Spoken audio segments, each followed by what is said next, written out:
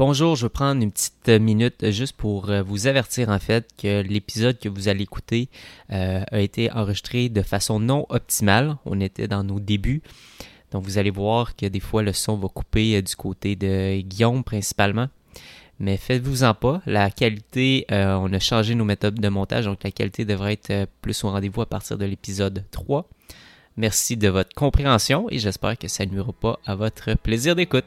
Merci et bon épisode. Bye bye. Puis on va mettre le doigt sur des techniques ultra puissantes de marketing haute fréquence. On va faire comme wow, voir qu'on n'utilisait pas ces techniques-là avant. Ça fonctionne encore mieux et notre impact est encore plus positif. Le podcast Marketing haute fréquence est un rendez-vous entre moi-même, Robin Vézina, expert en publicité Facebook, et moi, Guillaume Bareil, stratège en copywriting. Chaque semaine, dans une discussion, on croise nos dernières réflexions marketing avec notre intérêt pour la pleine conscience, la spiritualité et la psychologie. Ensemble, on explore une nouvelle philosophie qu'on appelle le marketing haute fréquence. Welcome dans notre univers!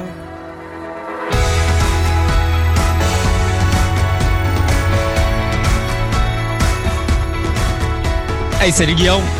Hey, salut mon beau Rob, ça va bien? Hey, ça va super bien, toi? Yes! J'aurais le goût d'être à Hawaï avec toi en ce moment. Ah oui, écoute, c'est magnifique en ce moment. En ce moment, il fait à peu près 28 degrés à chaque jour, fait que non, je te jure, on n'est pas à plaindre. Good! Qu'est-ce qui se passe avec toi? Donc, quoi de neuf? Écoute, c'est assez trippant parce que là, je veux dire, on est dans le premier épisode du podcast, fait que c'est sûr que ça, c'était quelque chose qui était dans ma tête, dans mes pensées et tout, fait que je suis vraiment, vraiment excité. Et écoute, aujourd'hui, officiellement, c'est la dernière journée de la grosse campagne que j'ai faite avec Martin Latulippe. Donc, son gros lancement de l'Académie Zéro Limite, la cohorte 2020. Donc, ça finit officiellement aujourd'hui. Donc, à voir aujourd'hui. Fait que ça va être de donner la dernière go. Il reste quelques heures quand même sur un décalage. Fait que j'ai hâte de voir les résultats finaux. Mais peut-être que ça risque d'être le plus gros lancement de l'histoire de la francophonie. Fait que peut-être que je fais partie de l'histoire. Je sais pas encore. Je sais pas c'est quoi les chiffres officiels, mais ouais, ça risque d'être quand même assez cool là, de voir le résultat final. Puis je pense que ça risque d'être la plus grosse campagne de l'histoire. Fait que c'est quand même fou. Ah ouais, écoute, j'ai regardé ça. J'ai parlé un peu avec Martin. Avec toi, j'ai regardé ça aller. Puis effectivement, tout qu'un travail juste incroyable. Là, en plein milieu d'une panique mondiale quand même aussi qui s'est déclarée à travers tout ça. Donc, oui. Non, écoute, c'est quelque chose. Good. Et toi, quoi de neuf? Écoute, on est au moment qu'on tourne, on est peut-être au jour 4. Les écoles ont fermé, donc moi j'ai 3 kids. Les 3 sont à la maison. On a été chercher une petite gardienne. Fait qu'il y a ça dans ma vie personnelle. Ça fait, vois-tu, un petit peu plus qu'un mois que je sors d'un gros lancement qu'on a fait ensemble aussi avec Mélissa Normandin puis Payette Inc. L'accueil de toutes ces personnes-là. On prépare aussi un autre lancement pour le membership. À travers tout ça, je revois tous mes tunnels du code premium, je revois la promesse. Puis c'est ça, comme j'envoyais ce matin un courriel d'ailleurs à ma liste. Tu sais, je suis dans un mix actuellement de protection positive, je l'appelle comme ça, c'est-à-dire que j'ai tous les facturables des clients, je m'assure que l'argent est dans le compte. Je prends pas tant de risques actuellement. On prévoyait acheter une maison Nathan. Donc, je protège mes trucs. Je suis pas en panique, mais je suis en protection positive. Donc, approche. Mais, deuxième action que je fais beaucoup, c'est pousser des grosses roches. Donc, notre podcast ensemble, qui est une grosse roche que je vois depuis longtemps qu'on veut faire, on part ça. Revoir les tunnels du code, préparer un autre lancement avec Membership n'est pas briller. Une collaboration avec Mélanie Fortin qui s'en vient, une formation avec Olivier Lambert. Fait que tu sais, je suis tout en train de pousser ces grosses roches-là que j'avais pas pris le temps dans le passé de faire. Je revois le calendrier. Fait que écoute, ça ressemble à ça pour moi. Je le vois vraiment comme une opportunité de dire OK, on ralentit, on se recentre, on se réaligne, on se forme, on va rechercher quelques compétences, puis on se prépare pour le après. Qui, si c'est, comme l'histoire nous l'a toujours démontré, après un creux, une guerre, une pandémie, il y a toujours eu des grosses, fortes croissances économiques. Mhm. On en a parlé ensemble l'autre fois. Je pense que les gens qui utilisent le web et qui savent déjà comment leverager, donc utiliser ça comme levier pour vendre, pour promouvoir, pour former, consulter, conseiller et vendre l'expertise, on va être bien positionnés. Puis moi puis toi, Rob, ça fait une couple d'années qu'on est là-dedans. Hein? Oui, effectivement, on n'est pas à notre premier pique-nique, comme on dit. Ouais, exact. Tu sais, les écoles et tout ça qui vont devoir changer leur façon de fonctionner, ils partent de zéro, tu sais, souvent. Fait que, bref, je vois une excellente opportunité pour les gens qui sont en mesure de faire du web. Et dis-moi, est-ce que tu as une, tu sais, sachant que tu t'es beaucoup en train de placer tes pions, est-ce que tu as comme un moment en tête de dire, OK, ben, la machine, il faut qu'elle soit ouverte à tel moment? Tu sais, est-ce que tu as comme un peu un genre de deadline dans ta tête? Puis ça ressemble à quoi de dire, on rouvre les valves cet été, ce printemps? Tu sais, c'est quoi ton calendrier Ouais. dans ta tête, là? Mais là, le premier projet actuellement le plus prioritaire, c'est ce qu'on fait ensemble en ce moment, le podcast. Ouais. Fait que c'est avril. On s'est donné quelque part au mois d'avril de sortir ça. Je pense que pour tous les deux, c'est vraiment important de partager, de verbaliser, puis d'arriver à partager tout ce qui se passe dans nos cerveaux, dans nos têtes par rapport au marketing, par rapport à, bref, tout ce qui se passe dans le monde, par rapport au marketing, le web et tout. Fait que ça, pour moi, c'est grosse rush la première en avril. Né pour briller, tout ça qui se fait avec Mélissa, ben écoute, c'est sûr que c'est elle qui pousse davantage, mais on va être à fin mars. Écoute, les autres projets qu'on parle de relance du code, formation avec Olivier Lambert, collaboration avec Mélanie, c'est tout à l'automne que ça va se passer. OK. C'est volontaire. Donc, j'ai beaucoup de temps devant moi pour préparer ces choses-là, mais il reste que quand tu es entrepreneur depuis un bon bout de temps, tu sais que l'automne, quand tu es au mois de mars, là, ça vient. C'est vrai que ça arrive vite, hein? Ça vient. Ouais. Nice. Ah ouais, c'est 6 mois. Ouais. 6 mois, on est en septembre l'année prochaine. Ah, ça n'a aucun sens. Aucun sens. Donc, ce qui nous apporte, mon Guillaume, à l'épisode 1 de Marketing haute fréquence. Yes.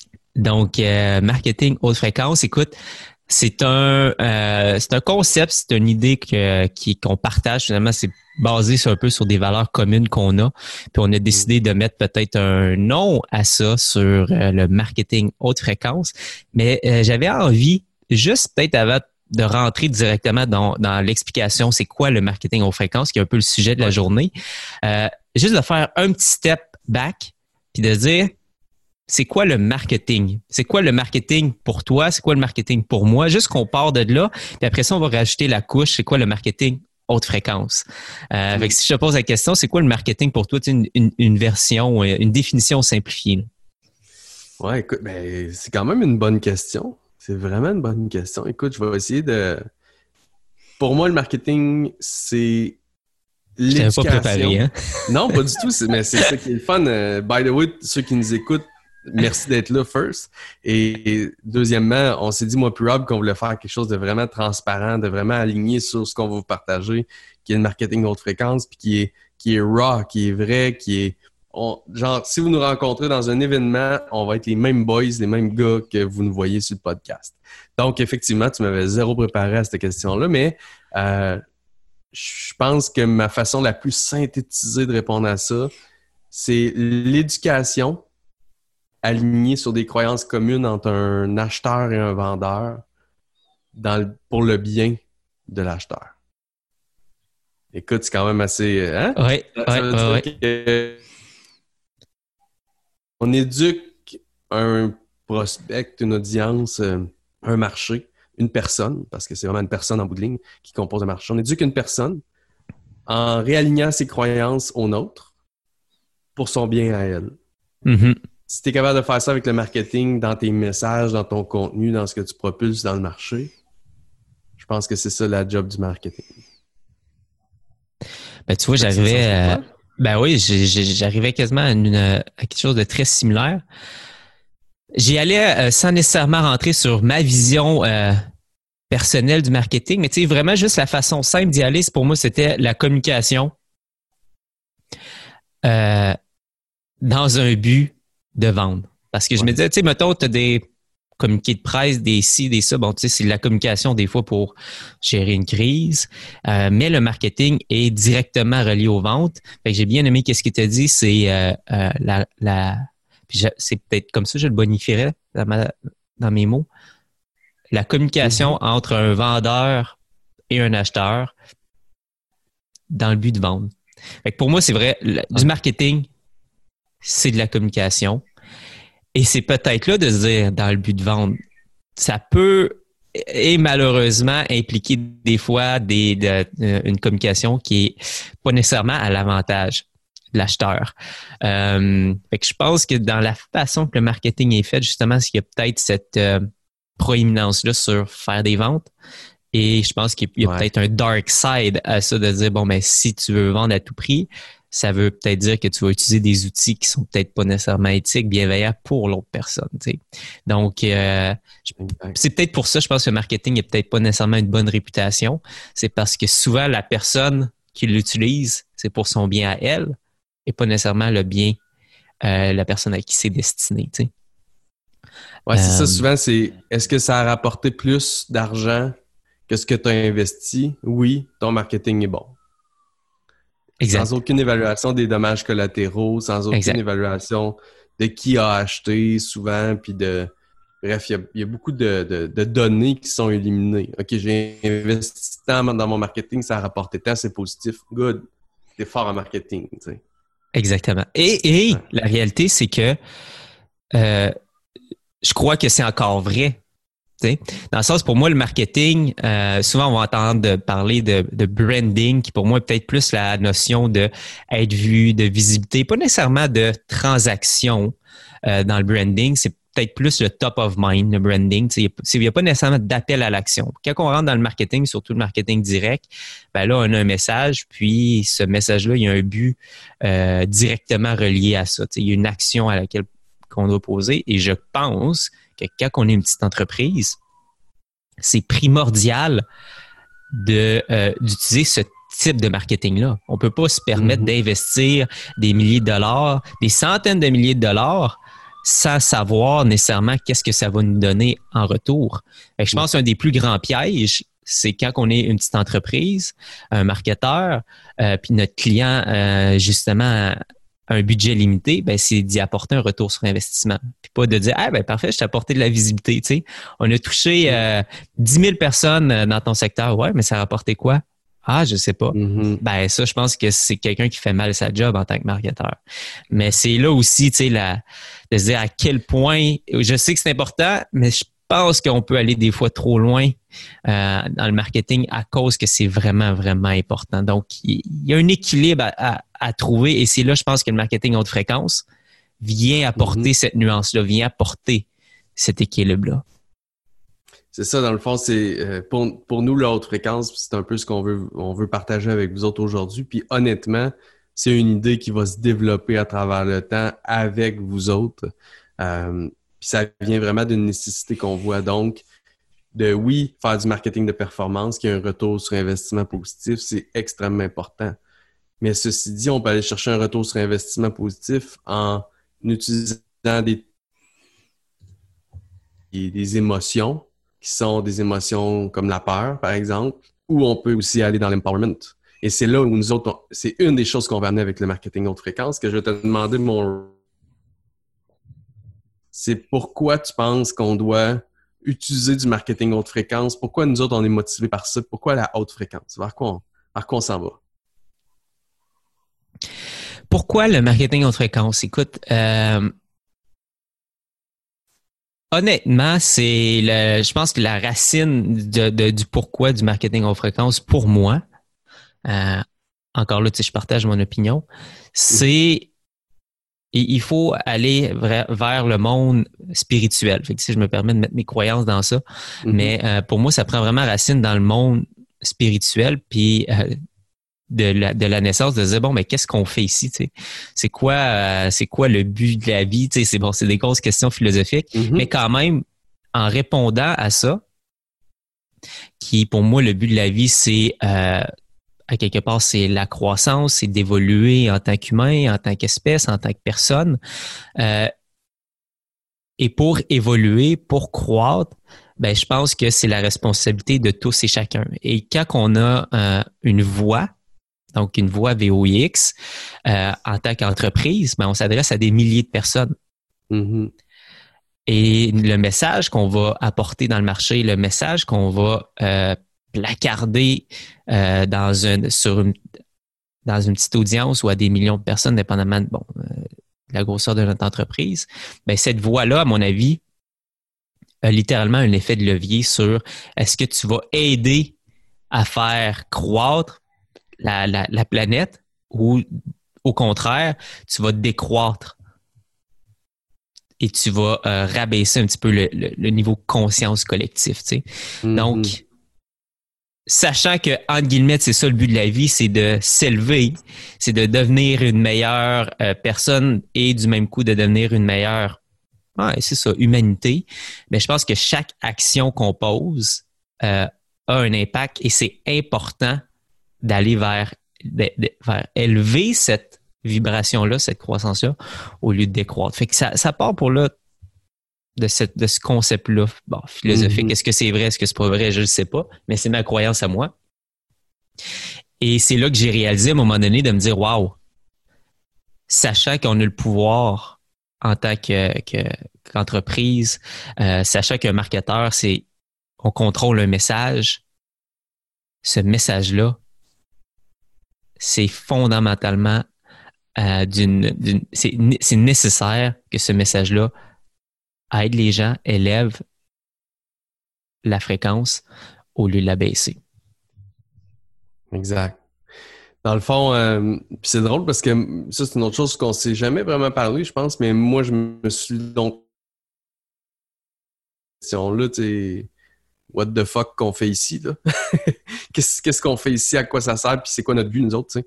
Puis je me suis posé ces questions-là de très jeune. À un moment donné, j'ai arrêté l'adolescence, je me suis perdu dans des substances qui m'ont permis de m'engourdir. Puis après ça, début vingtaine, j'ai vraiment retombé dans un mode de développement personnel à me dire pourquoi je me lève chaque matin, puis qu'est-ce que je recherche, tu sais. Puis moi, vois-tu, c'est les connexions humaines intenses. Ça fait des années que c'est ce qui me drive de vivre des connexions humaines intenses. C'est comme ça que je le perçois, puis c'est comme ça que je le présente, puis c'est ce qui me motive. Fait que chaque fois que je rencontre un être humain, je veux que sa vie soit mieux que quand il m'a rencontré. Tu comprends? Quand il va quitter, je veux que sa vie soit un peu mieux. Des fois, c'est un peu, des fois, c'est beaucoup mieux que quand il m'a rencontré ou quand on s'est dit bonjour.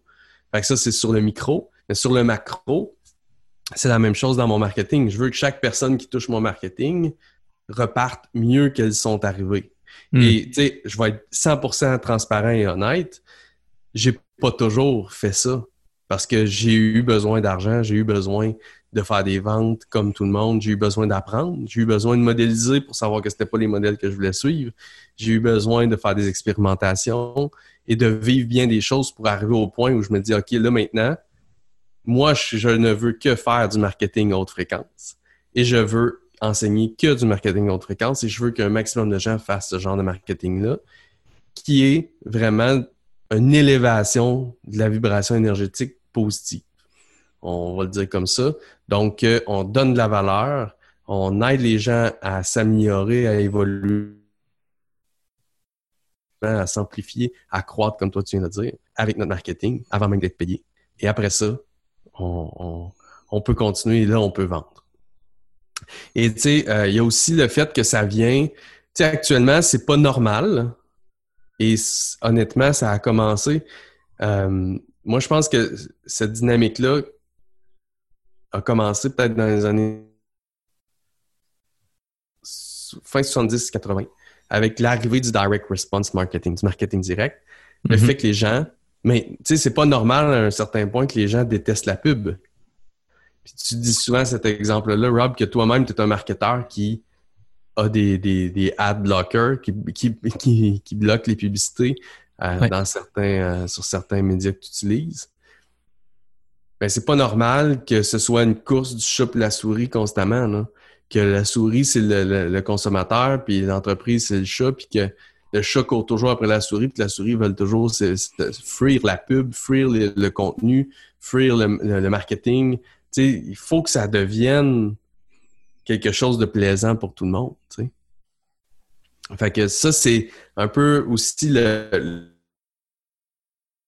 on a, c'est de dire, OK, on fait du marketing, mais on veut-tu vraiment être perçu comme des marketeurs qui sont là pour propulser de la merde, tu sais, à grande échelle, bien des fois?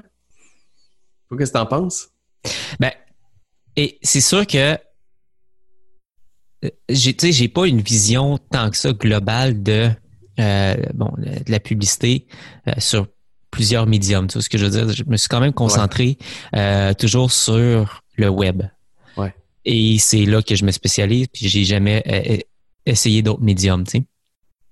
Et c'est là de voir le web à l'heure actuelle, où est-ce que, les premières publicités, c'était des bannières qu'on voyait ses côtés, puis c'était ça les premières formes de pub. Ça a été, fait que c'était encore là quelque chose qui, dès le départ, qui nuisait un petit peu à l'expérience, tu sais. Ouais. Et là, on est arrivé avec les réseaux sociaux qui se sont développés et Google qui s'est développé, où là, on commence à faire une requête, je cherche l'information, je cherche à m'informer en tant que client. Et là, il y a quelqu'un qui va acheter un mot-clé et ça va être le premier qui va apparaître dans mon résultat de recherche pour me donner l'information que moi je recherche. Tu sais. Donc déjà là, je trouve que cette forme de publicité-là est déjà dans un mindset finalement beaucoup plus aidant au lieu de t'interrompre puis de te cacher l'information ou d'avoir à mettre un clic, un X à quelque part. Mais écoute, je t'apporte l'information puis je veux être le premier puis tu décides de cliquer sur moi ou pas. Tu sais. Dans tous les cas, c'est ça. Je te demande un petit peu la permission. Tu prends la décision si tu veux interagir ou pas. Et c'est là, je pense que dans notre marketing, de plus en plus sur le web, il faut être au service de l'utilisateur et pas interrompre comme la bannière. Tu sais. Et là, la ligne est mince. Quand on arrive sur Facebook, dans le fil d'actualité, là, on était un peu comme une bannière, tu sais, puis même, je veux dire, sur un ordinateur, sur le côté, c'est littéralement ça. Tu as une bannière, puis tu peux décider de cliquer dessus. Ou tu arrives dans le fil d'actualité, puis c'est marqué sponsorisé. Qu'est-ce que tu vas dire à ce moment-là? Tu viens d'interrompre l'utilisateur. Littéralement, il n'est pas sur la plateforme pour toi. C'est son prix à payer. Mais comment tu vas te présenter dans sa vie? Comment est-ce que tu vas lui donner envie de venir vers toi? Ou tu vas lui donner envie du plus rapidement possible passer à la prochaine action, tu sais. Et ce que j'observe, c'est qu'en ce moment, les règles, les lois sont en train d'être sont en train d'être changées sur le web quand on pense au tracking, par exemple, quand on pense au GDPR, parce que les gens sont en train de dire, regarde, même si tu m'apportes une certaine information intéressante à travers ton mot-clic, mais si je clique sur toi, je veux pas que tu prennes pour acquis que je te donne mon information puis que je te donne la permission de me suivre dans mon fil d'actualité, de faire du retargeting sur moi pendant les 30 prochains jours. Sur Facebook, on peut aller jusqu'à 6 mois, 180 jours. Tu sais. C'est pas parce que je clique sur ton site que je t'ai donné la permission de me suivre pendant 180 jours. Et là, les lois y arrivent. Nous autres, en tant que marketeurs, on trippe. Ah, wow, j'ai un gros retour sur l'investissement sur mes pubs de retargeting. Mais je lisais un article à quelque part comme quoi que les gens détestent la publicité retargeting. Donc, qu'est-ce que j'essaie de dire dans tout ça, c'est que je pense qu'on a vu et qu'on a observé justement le content marketing comme étant vraiment une approche très, très, très, très intéressante qui donnait l'information aux gens qui cherchaient.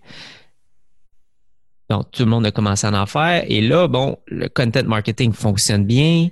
Mais, tu sais, moi-même, je me pose des questions, tu sais. Et là, qu'est-ce qu'on doit faire pour donner envie aux gens de venir vers nous, mais pas les harceler pendant 180 jours une fois qu'ils ont cliqué sur notre site? Comment qu'on va chercher leurs informations de façon consentante? Comment qu'on fait pour leur apporter une expérience intéressante avec nous? Je pense que c'est là que le web devient aujourd'hui très, très, très difficile et qu'on va voir une évolution. Parce que les lois ont rattrapé, parce que les consommateurs ont dit non. Arrêtez de me suivre pendant 180 jours. Non, mon information, je veux pas que tu l'utilises à des fins de tracking, de cookies, de lookalike audience.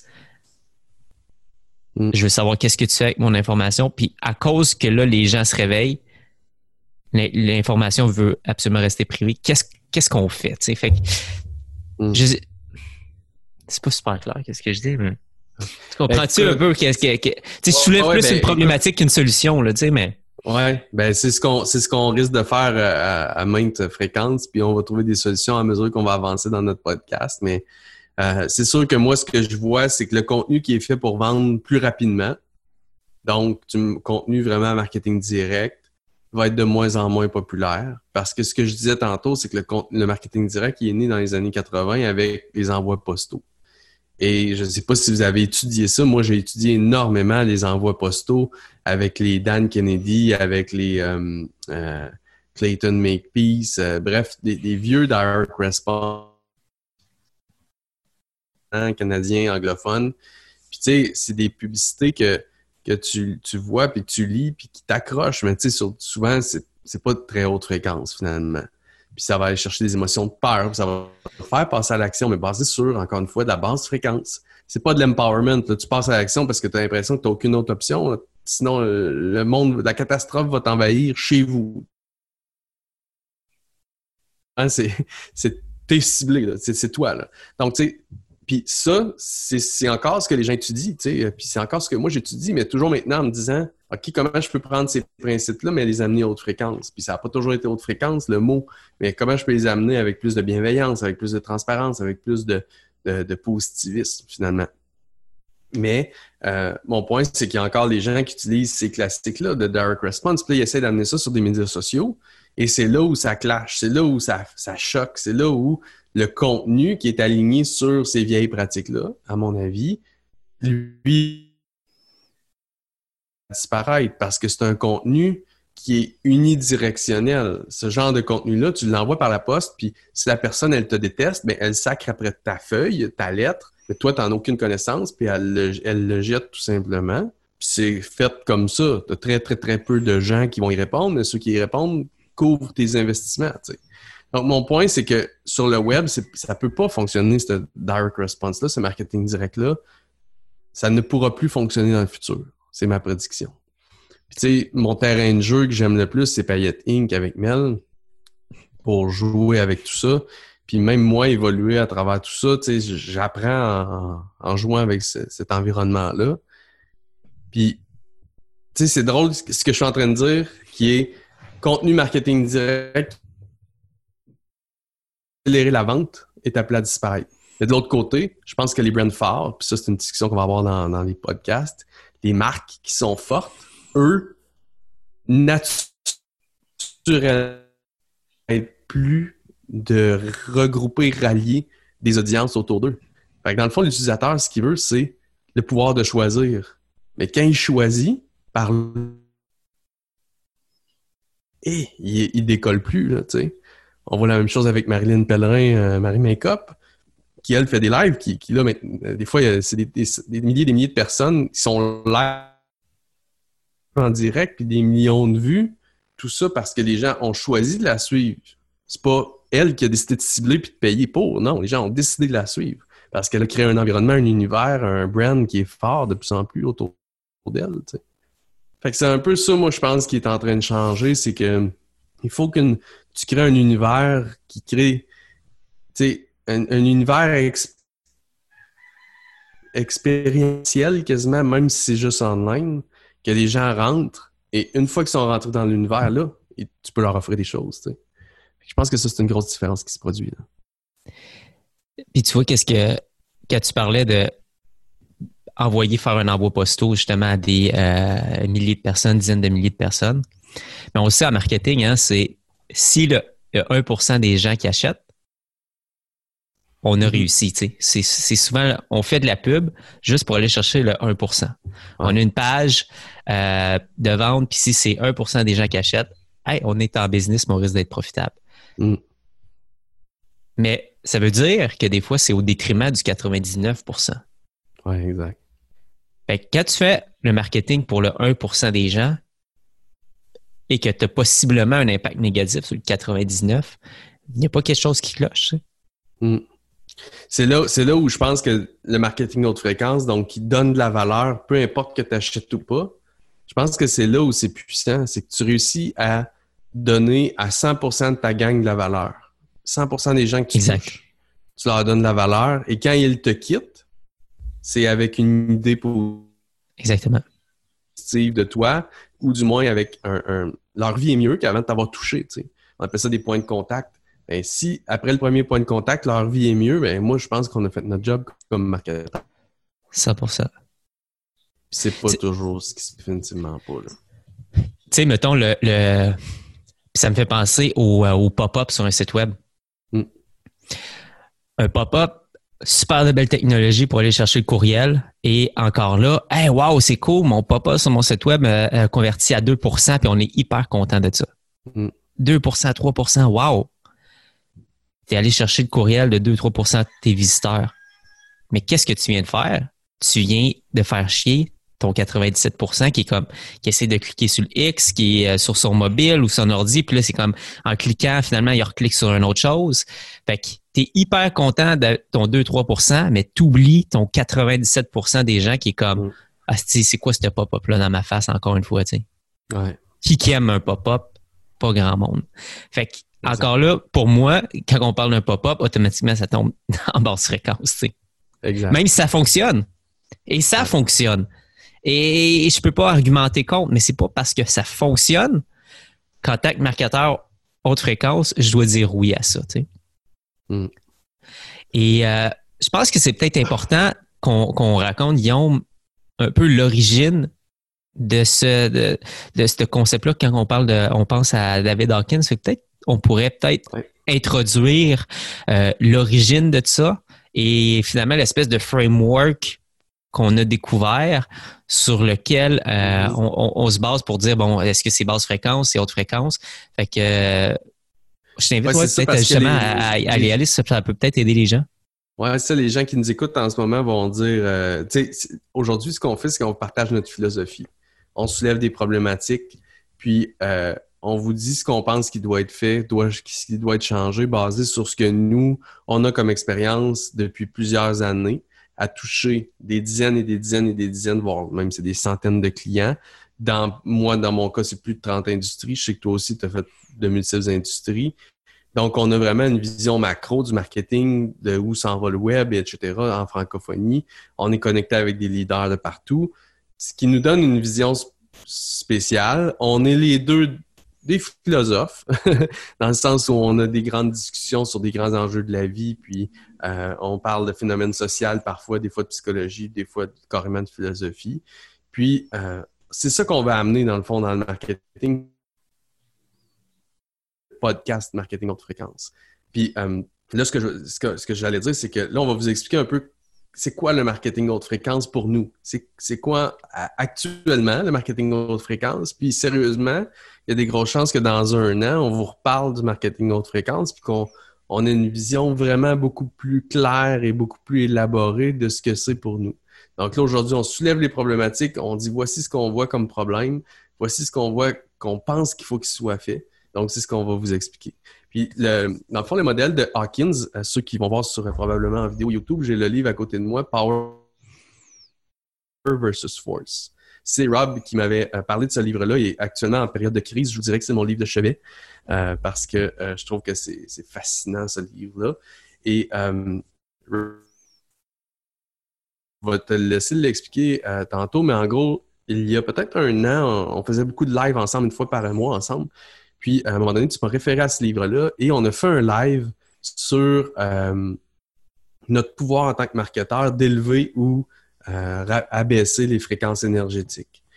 Et on a fait ce live-là sans aucune attente, puis finalement, les gens ont vraiment aimé.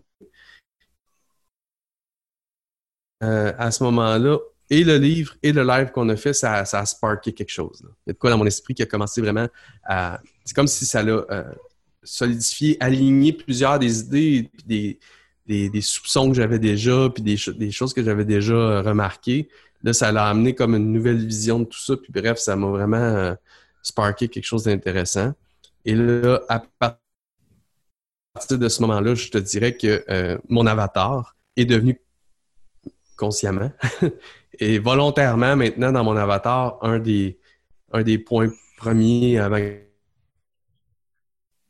qu'un client, ça me prend quelqu'un qui a un niveau de conscience dans le nous qui est assez élevé, qui veut contribuer, qui veut impacter et qui est axé vers le nous.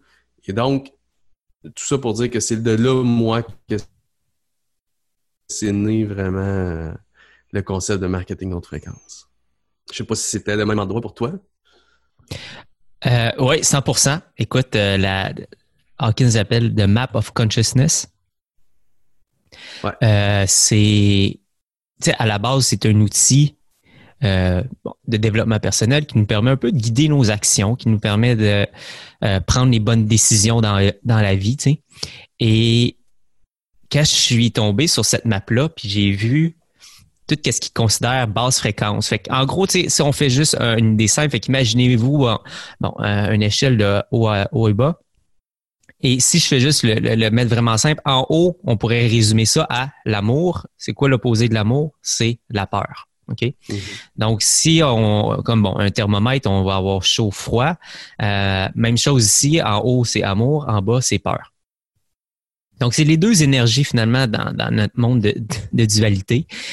Et quand j'ai regardé le bas de l'échelle, où est-ce qu'il y a shame, guilt, donc la honte, la culpabilité, la peur évidemment, je me suis dit, wow, c'est tous les meilleurs outils d'un marketeur. Ouais, en fait, moi, je peux même les dire, moi aussi, ça m'avait frappé. La colère, le désir, la peur, le désespoir, la culpabilité, puis la honte et l'humiliation. Là, bref, il y a les émotions puis il y a les niveaux, là, dépendamment comment ils les nomment, mais en gros, ce serait ça, là, le regret, le désespoir, le blâme, l'humiliation, la faim, si on veut, le désir, la faim. Ça. Fait que c'est tellement vrai ce que tu dis. Fait que je te laisse continuer, mais ça, c'est les émotions de basse fréquence, on va dire, en bas de 200. Exactement. Fait que lui, c'est ça. En gros, tout ce qui est en bas de 200, 200 étant le point neutre. Donc, tout ce qui est en bas de 200 est considéré comme basse fréquence. Tout ce qui est en haut est considéré haute fréquence. Puis là, c'est vraiment là que j'ai réalisé, je l'ai fait. Wow, c'est pas juste dans la vie personnelle. Je réalise que les messages marketing qui fonctionnent, qui sont utilisés, quand on écoute des vidéos, littéralement, on se dit, ben regarde, c'est quoi les peurs, c'est quoi les... Et on creuse dans cette direction-là. Je me suis dit, OK, je suis en train d'utiliser des vibrations basse fréquence. Mm. Et moi, ça a été un choc. Et ben c'est là justement qu'on en a fait un live et que j'ai partagé cette découverte-là. Je venais de la faire, là, tu sais. Fait pour moi, ça a été une révélation. Et qu'est-ce que je réalise de plus en plus, c'est que après ça, je pense pas qu'il faut voir ça comme quelque chose de mal ou quelque chose de bien. Parce qu'il y a une certaine nuance. Et comme un thermomètre, qu'est-ce qui est chaud, qu'est-ce qui est froid? Ben, qu'est-ce qui est chaud, qu'est-ce qui est froid, ça dépend toujours de à quoi tu le compares. Tu comprends? Fait que c'est là, je pense qu'il y a des nuances importantes. Dans le sens, 70 degrés, c'est chaud, c'est froid. Ben, c'est plus froid que 100 degrés, mais c'est plus chaud que 50. Mais intrinsèquement, 70, c'est quoi, tu sais? Fait que c'est là que ça, je pense, c'est une nuance extrêmement importante à apporter. Et littéralement, de la manière que Hawkins explique, quand on est à un certain niveau, c'est beaucoup plus facile d'utiliser une fréquence qui est au-dessus de la nôtre, mais pas qui est passée de 200 à 600, parce que son échelle va de 0 à 1000. Fait que si tu es à 200 puis de passer à 1000, c'est presque impossible. Mais si tu es à 200 puis de passer à 250, c'est beaucoup plus facile et c'est beaucoup plus naturel. Et c'est là que je pense, haute fréquence, sachant que c'est pas nécessairement bon ou mal, mais c'est de dire mon marché, où est-ce qu'il se trouve à l'heure actuelle? Et la prochaine fréquence au-dessus d'eux, c'est quoi? Et moi, qui je veux attirer? Tu sais, tantôt, tu as dit quelque chose d'intéressant. Moi, je veux m'attirer à des personnes qui sont déjà conscients. Bon, mais parfait. Ton client, à quel niveau de fréquence qui est actuellement? Mais utilise un marketing qui est légèrement supérieur à où il se trouve. Donc, c'est avoir de l'empathie, connaître son avatar, mais je dirais même connaître le niveau de fréquence de son avatar et d'utiliser un marketing haute fréquence en lien avec où il se trouve actuellement. Et si moindrement notre avatar, justement, sur l'échelle, je pense que, par exemple, désir et en haut de anger, c'est la colère. Right? Exact. Donc, si quelqu'un est dans un état de colère actuellement parce que... En haut de la colère, c'est la fierté. En haut de la colère, c'est pride. Anger, pride, tu commences à être dans la fierté. Donc, quelqu'un qui est à un niveau de colère... C'est ça. Comment... L'idée, c'est que si tu as un avatar qui est dans un niveau de colère, qui est quelqu'un qui est colérique, ben de l'apporter dans une fréquence, être en haute fréquence, pour moi, c'est pas nécessairement d'aller dans l'amour inconditionnel. Ce serait peut-être juste d'utiliser à ce moment-là la fréquence de la fierté, parce que c'est possiblement l'énergie, la fréquence qui va l'aider le plus à s'élever. Fait que je pense que un marketing haute fréquence et tout ça et je pense qu'on va le creuser à travers le temps. Comme je te dis, on est en phase d'exploration, puis on se permet de l'explorer en temps réel. Mais de plus en plus, ça va devenir évident pour moi. C'est pas juste mettre un message d'amour dans le marché, puis des licornes, puis des oiseaux qui chantent, puis des rainbows, puis c'est pas ça, un marketing haute fréquence. Mais c'est littéralement de se poser la question, mon client idéal, la personne que je vais attirer, à quelle fréquence qui est actuellement? Et de jamais aller en dessous de sa fréquence, parce que ça, c'est littéralement nuire à notre client à travers notre message marketing. Ouais, écoute, moi, je t'entends parler, puis ça vient de devenir très clair pour moi avec l'échelle.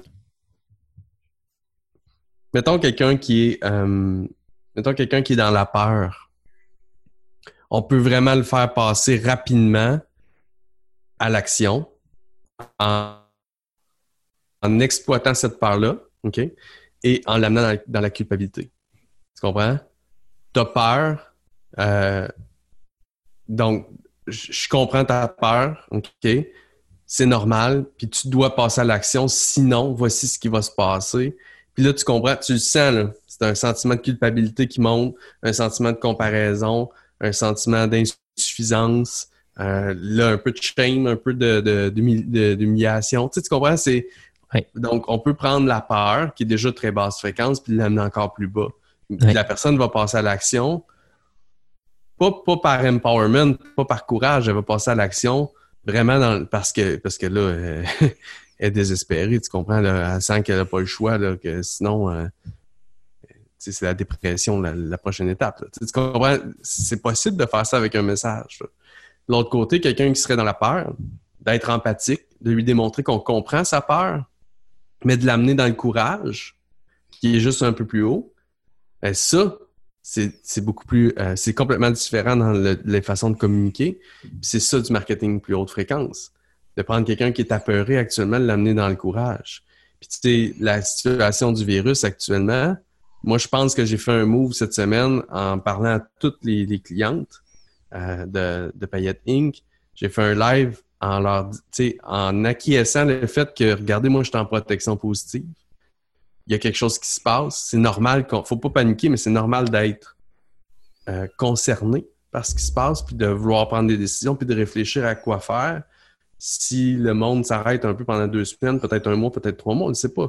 Donc, c'est correct, je sais qu'on a peur. Vous avez peur, j'ai peur, on a tous peur. Maintenant, soyons intelligents, passons à le courage. Soyons courageux, soyons intelligents, développons des opportunités, préparons l'avenir, préparons ce qui s'en vient après, qui va être radieux. Fait que ça, je pense que c'est une belle façon. Puis vois-tu, j'avais même pas réalisé en le faisant, mais c'est d'amener les gens dans le courage. Puis ça me fait même réaliser pourquoi Martin, ça fonctionne aussi bien aussi.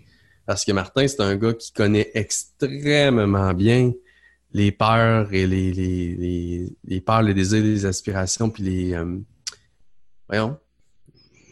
Bref. Voyons, le plus long terme des peurs, c'est quoi donc? Des craintes futures, mettons. Mais il ne l'utilise jamais pour baisser les gens. C'est vraiment toujours pour les élever. Exact. Puis tu vois, qu'est-ce qui m'est apparu là, tu sais, comme image qu'elle te dit la personne a peur puis tu vas l'apporter justement dans la culpabilité. Littéralement, on travaille beaucoup avec des coachs, tu sais, donc des personnes qui sont dans le service directement.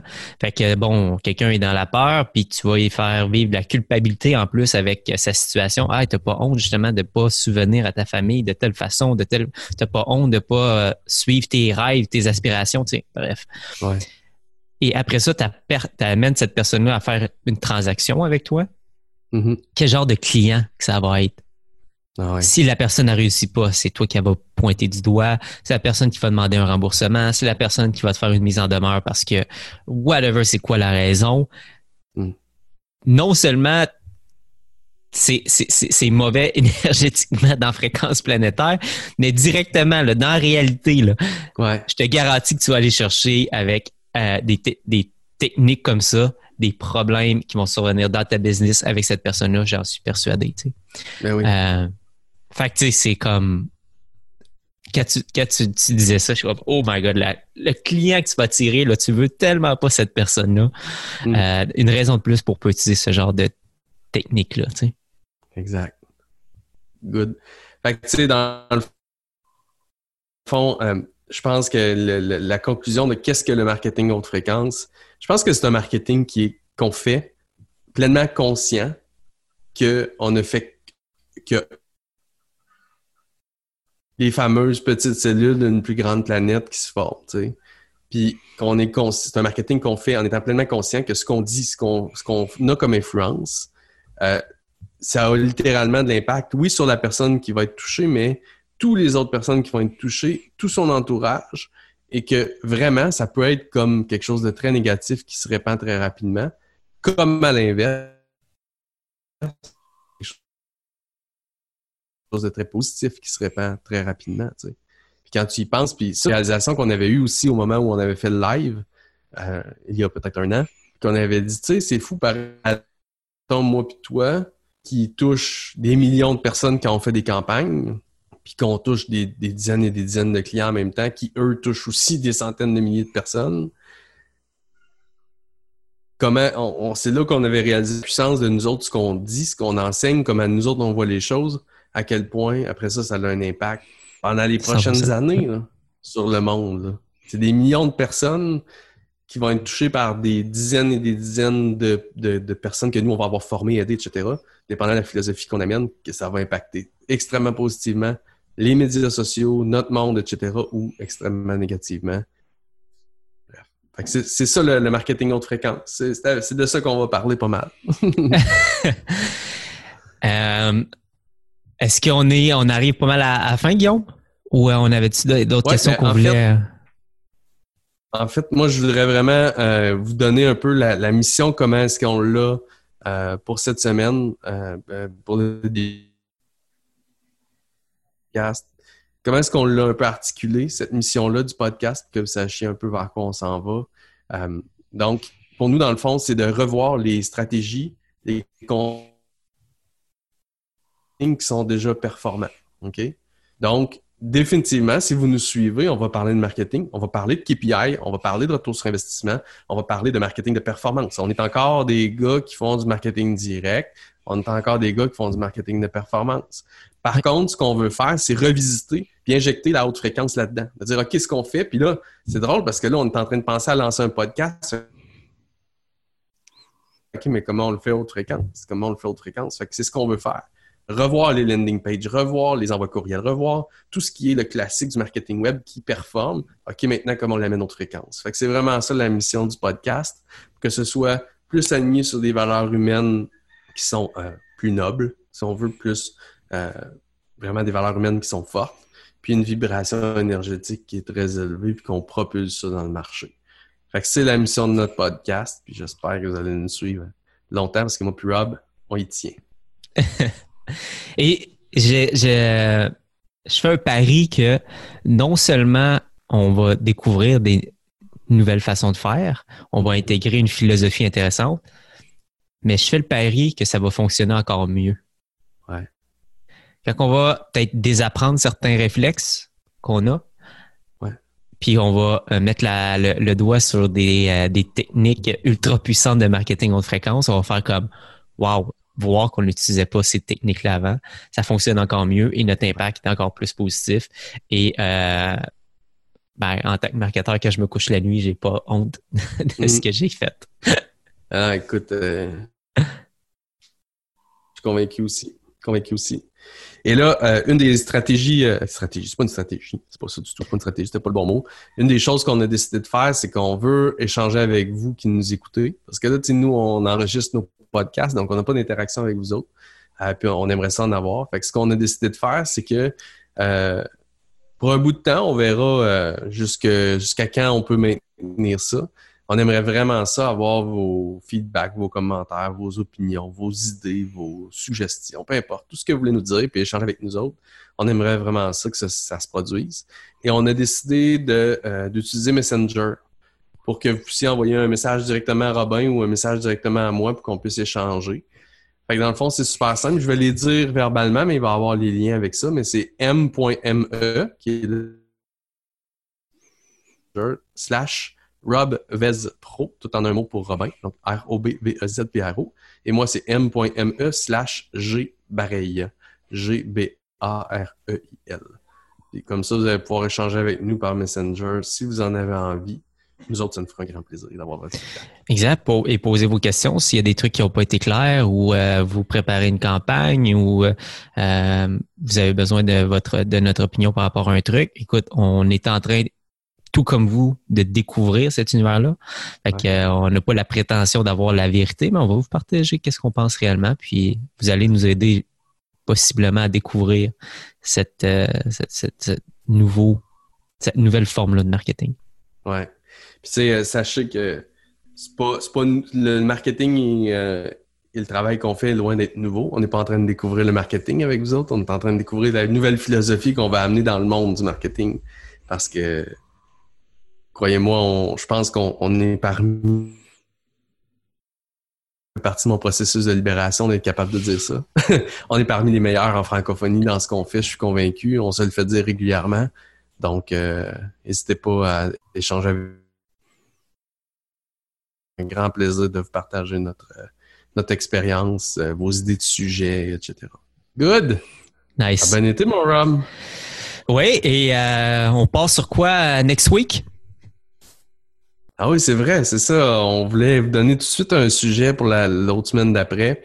Dans le fond, ce qu'on vous propose comme sujet la semaine prochaine, c'est de dire, OK, là, on vous a expliqué c'est quoi le marketing haute fréquence, on vous a parlé un petit peu du pourquoi on voulait amener ça, le marketing haute fréquence et tout. La semaine prochaine, je pense qu'on va essayer de soulever les problématiques et même les pointer un petit peu, les pratiques qu'on voit qui sont peut-être encore performantes, mais qui mériteraient peut-être d'être changées et qui, sur le long terme, font du dommage à notre avis. Là. Exactement. Fait que ça, je pense que ça va être bien intéressant. Bien hâte d'échanger sur la semaine prochaine sur ce sujet. Je pense que ça va être épicé. Ça va être bon. Oui, effectivement. On prend notre courage à deux mains et on va pointer. All right. Merci Guillaume. Merci tout le monde d'avoir été là.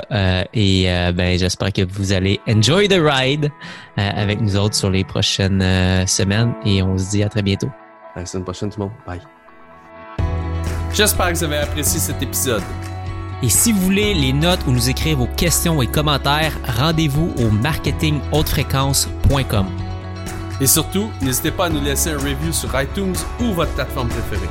On se revoit la semaine prochaine. See you next week.